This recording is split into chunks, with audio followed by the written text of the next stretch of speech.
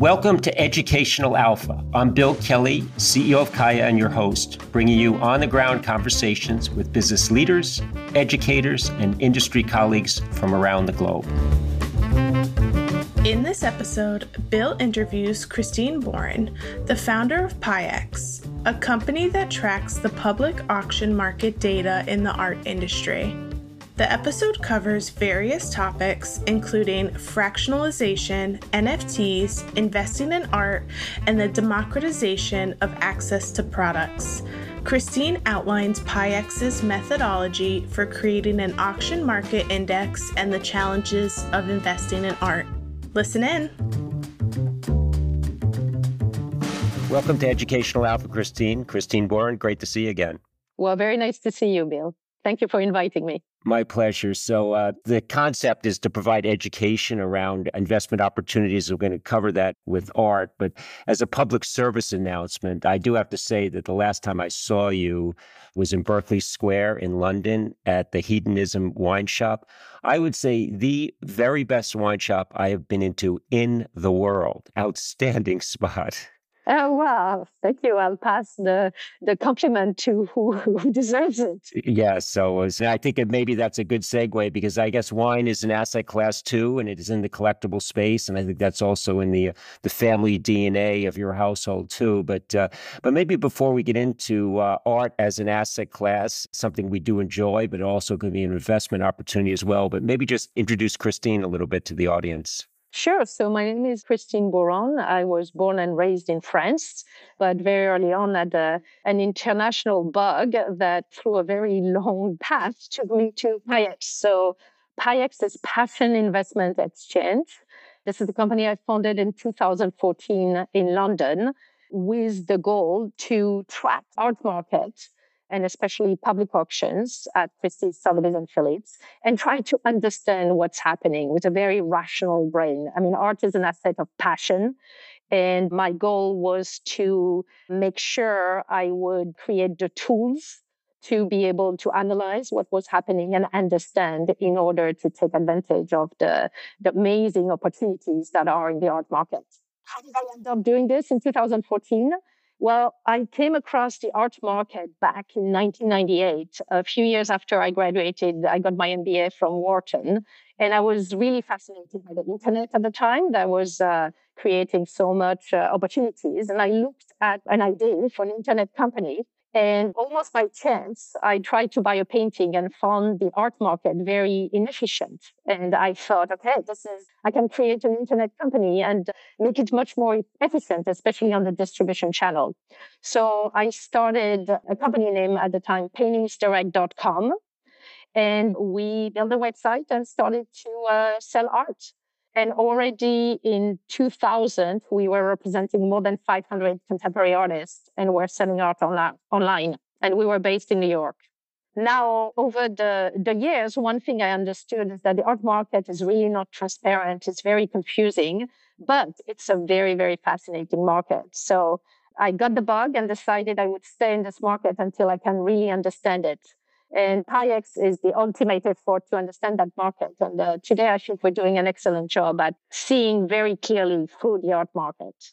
So a few things there, Christine, and any listeners to this program have heard this line before. When I hear the word inefficiency, the first word that comes to my mind is alpha.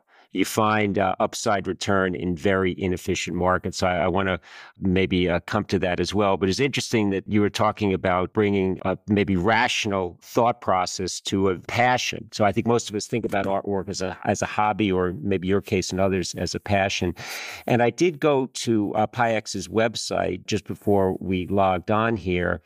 And I was immediately struck about how quantitative the approach is. So you can think about this perhaps as an asset class to be analyzed, as opposed to just an esoteric thing that doesn't have cash flow attached to it. And as we spoke about, it also has costs, insurance and storage as well. So what was the turning point for you to look at this beyond a passion? And what were the quantitative building blocks that you were able to put in place to analyze art as an asset class? Well, first, I think you're making a very good point. You know, when you talk about passion, people think it's more like a betting game than a financial investment. But To me, the first thing that really convinced me that there was an opportunity to understand that market is when you think about the commodities market.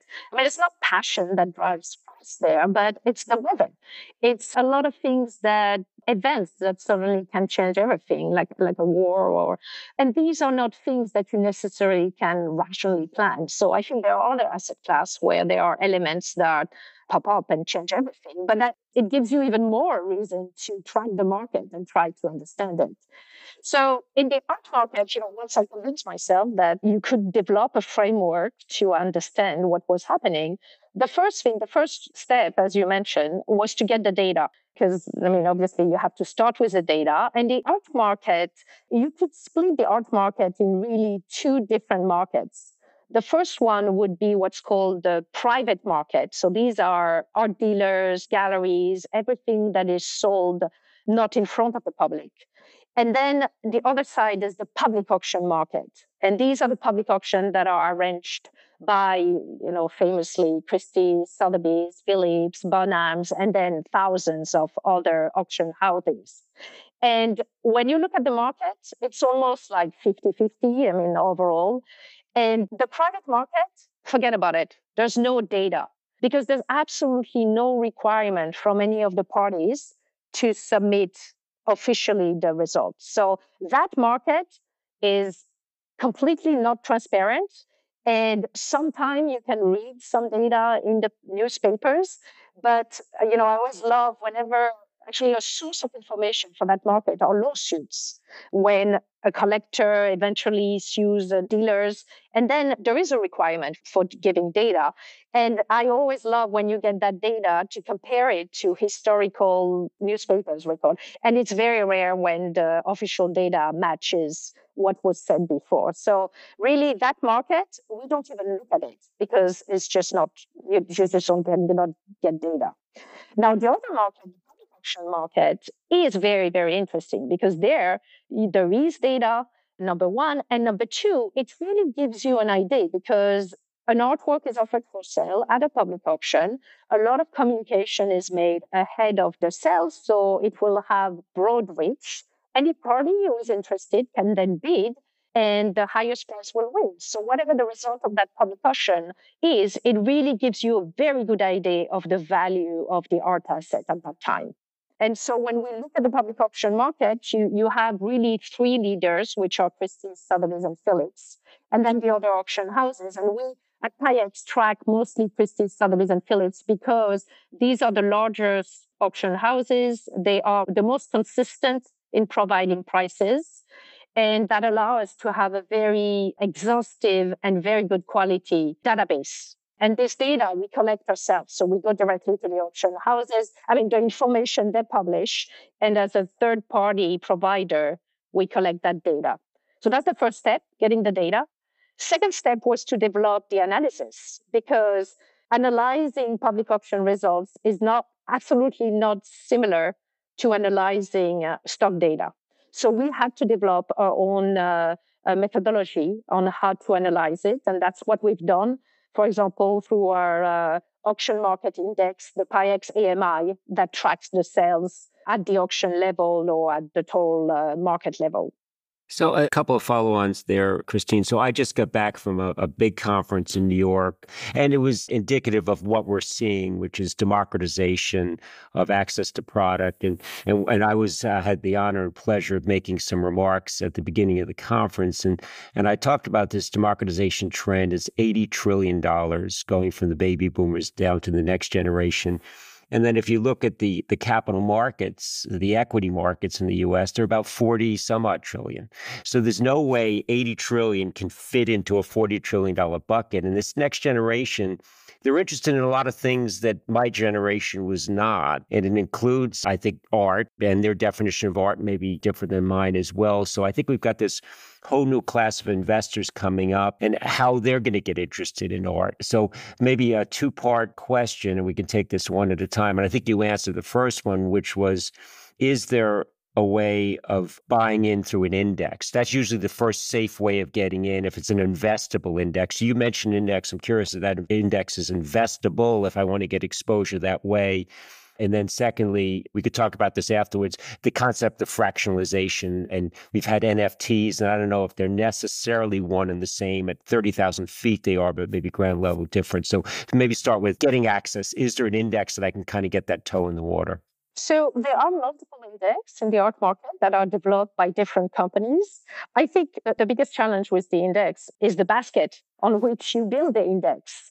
And if the basket is in some ways not doesn't reflect the whole market, it will.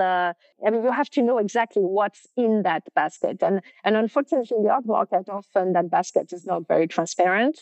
Our index, and that's why we developed it, is based on everything, absolutely everything that is sold at Christie's, Sotheby's, and the Phillips. So it includes a lot of different categories. It's not only fine art, but also luxury items, which can be watches, jewels, anything that the auction houses would sell at public auctions. So that's the AMI, the top index.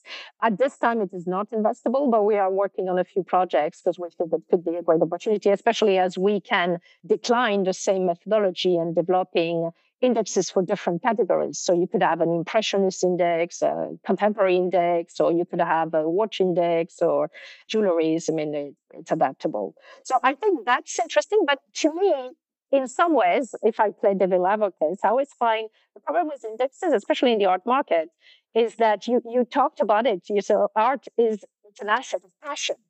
So when you invest in the index, the passion is not that much here. So I think more interesting are ways that can be developed to allow people to invest not in an index that is kind of a mix of everything, but more in particular artwork.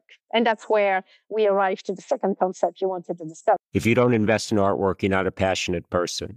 I think that, which I think there's something to be said for that. So we'll leave that and the listener can react as they see fit. So fractionalization, I think like so many opportunities, Christine, at least in my view, I'm just enamored with the concept of distributed ledger and what that truly means and the ability to either eliminate or tamp down the intermediary. And if you and I want to transact, why do I need 5 or 6 banks and intermediaries in between on anything?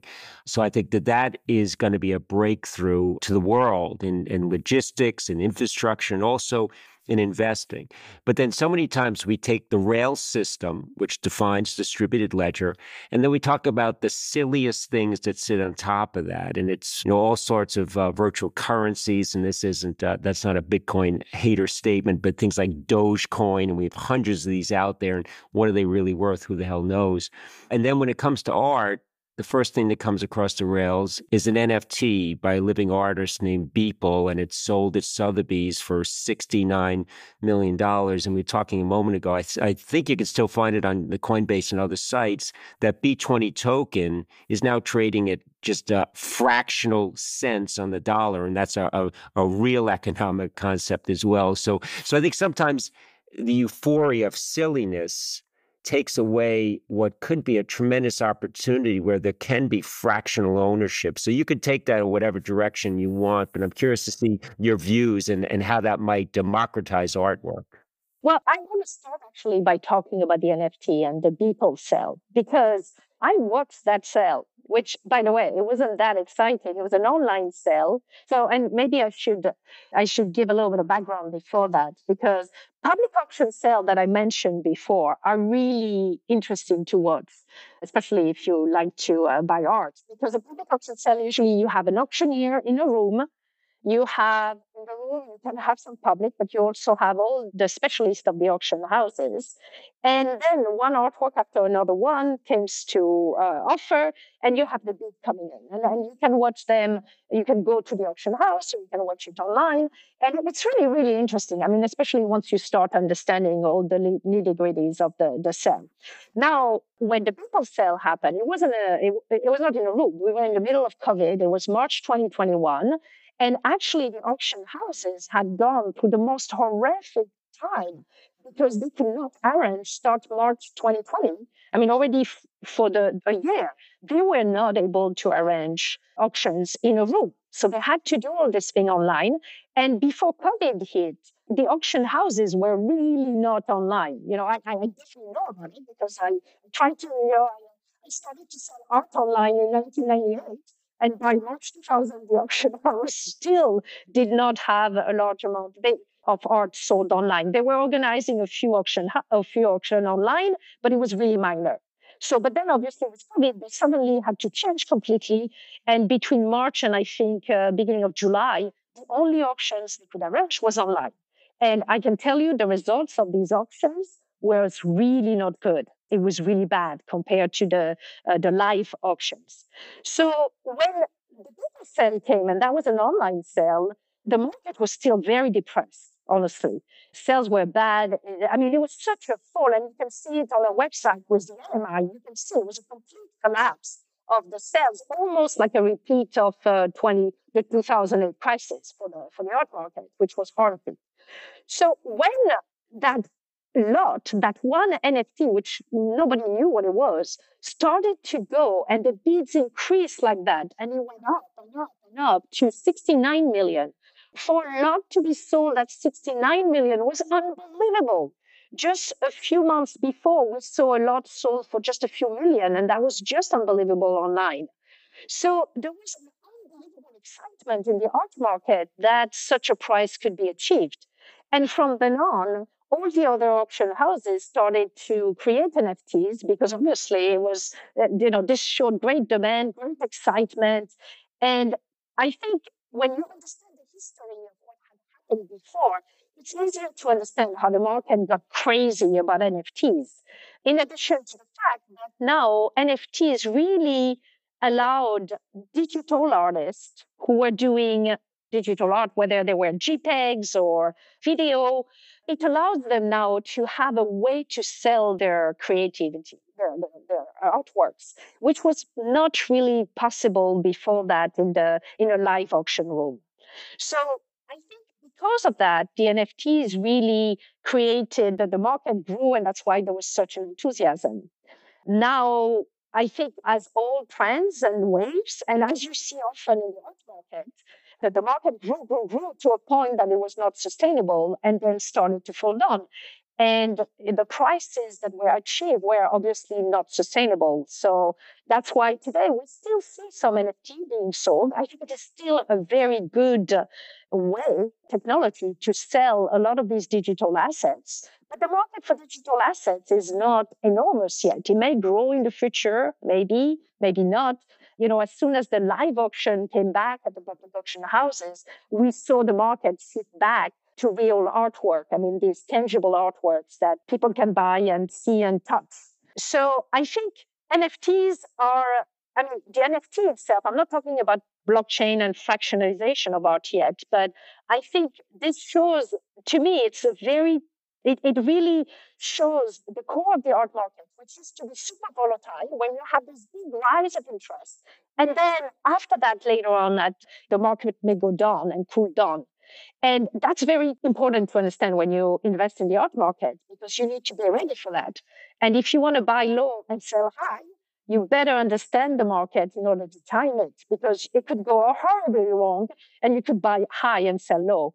And obviously, in that case, you better hope that you bought the artwork because you liked it and not because you wanted it to be a good investment. Well, and while you were speaking, Christine, I did look up this B20 token, which is the Beeple artwork. And it's on several sites. I'm happen to be looking at something called coincarp.com. But in March of 21, the individual tokens were trading at almost 30. The good news is they were up 2.5% yesterday.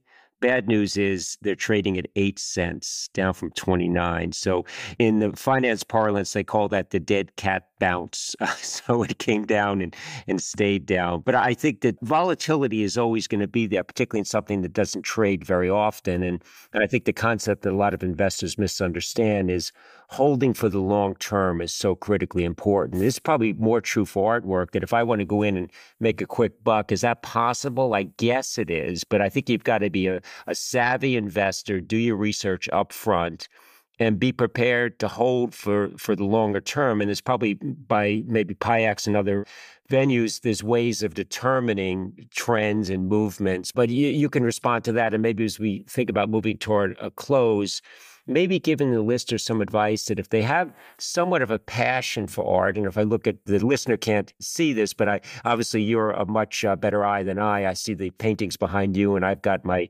Kaya Charter and a couple of things from Bed Bath & Beyond that happen to match the green paint on my wall. But if you like art, how do you get started? And is it through some kind of fractional ownership, or is it doing research on an artist, or coming to your website? So maybe a bit of a tip is how you begin. I think if you like art and you want to buy art, you first have to be very honest with yourself. Do I buy art because I want to enjoy the art and then it's a passion purchase? Or do I buy art because it's an investment? And you have to be very clear in your mind. I mean, if it's kind of in the middle, it's neither going to be, the risk is that it's not going to be good for any of these purpose. So once you're very clear with it, if you buy art because it's interesting, then, just buy what you like. If it's a passion, if it's because you want to just have good art around you, definitely don't listen to anyone. Build your understanding, watch a lot of art, talk to a lot of people, read about it, and buy what you like. And then forget about the investment. There's this collector who I really like, and he told me, I was asking him about whether it was an investment, and he said, no, buying art is the best way to spend a fortune. So art can be a cost, and that's it, and that's fine. So there are quite a lot of people who do that just for the passion. Now, if it's an investment, completely different. Never buy what you like. Buy what the data tells you is a good time to buy, and be very clear with yourself when you buy it about when you think you should sell it, and track it. Track the data. The challenge is that art doesn't trade on an ongoing basis, but there are comparables that are out there, and it's very important to track them. It's very important to track not only what's happening in your local market, but also in other places of the world. And you really need to always have your finger on the market, because at some point, the market may go up and down, and you may have a very small window to exit if it's an investment and you have certain targets to match. So definitely get the data. That's definitely important. And then just one quick follow-up. If I take this from sort of a hard, cold investment approach, devoid of passion, which maybe defines some of us, present company excluded, at least for you, then I think a couple things come to my mind. What is the correlation to other things I might own? And then we are in a highly inflationary environment. And I just saw neither one of us are in the UK right now, but inflation is sustaining at almost 10% there too. So trying to maintain economic prosperity in that environment is very tough to do. So how is it art as an inflation hedge? And then does it correlate to many other things I might hold in my portfolio? So just looking at the data, I think no one can say that art is not correlated to other assets. I mean, it's if you just go on the homepage of Pi-eX.co, you'll see the Pi-eX AMI since 2007, and you will see very well the crisis of 2008. You would see the Asia crisis of 16. You'll see the crisis. I mean, you'll see so many crises. So it is correlated, but usually with a delay. Now, the delay allows for a lot of opportunities. The art market usually doesn't react as fast because of the calendar of sales. There are important sales in May and November, for example. So if the crisis happens in January, you're not going to see it reflected in the market until May. So that's an interesting thing about the art market.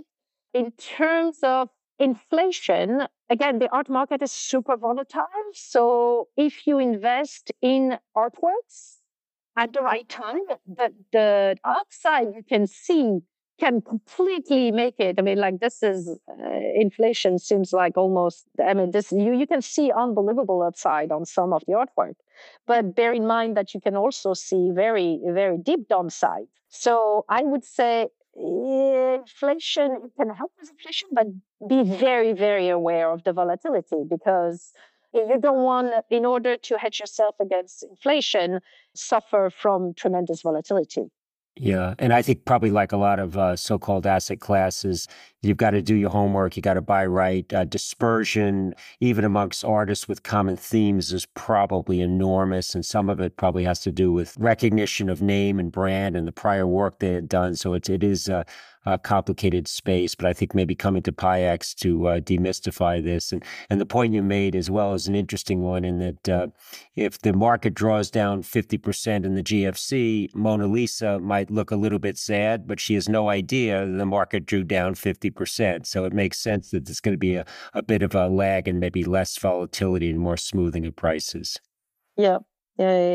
So, Christine, a great tour in a very fast 25, 30 minutes. Always enjoy your insights, and we'll instruct the listeners to maybe take a closer look at your website as one way of maybe understanding how to demystify something that I think is opaque to many investors, but it maybe opens their eyes up to what could be a very, very good addition to the portfolio. So thank you.